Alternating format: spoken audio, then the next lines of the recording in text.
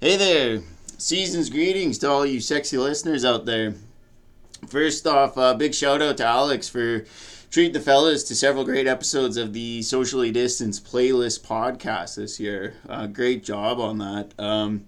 This year, clearly everybody knows it's been fucked. But the podcast has been a great way for everyone to feel a bit more connected, and really enjoyed those, hearing all the friends chatting and everything. So, in light of all the craziness that this year has brought, my pick for song of the year is the painfully cliche "Oh Child" by the Five Stairsteps. I didn't really have a choice. Months ago, this song came on, and I jokingly said out loud that this was the song of 2020.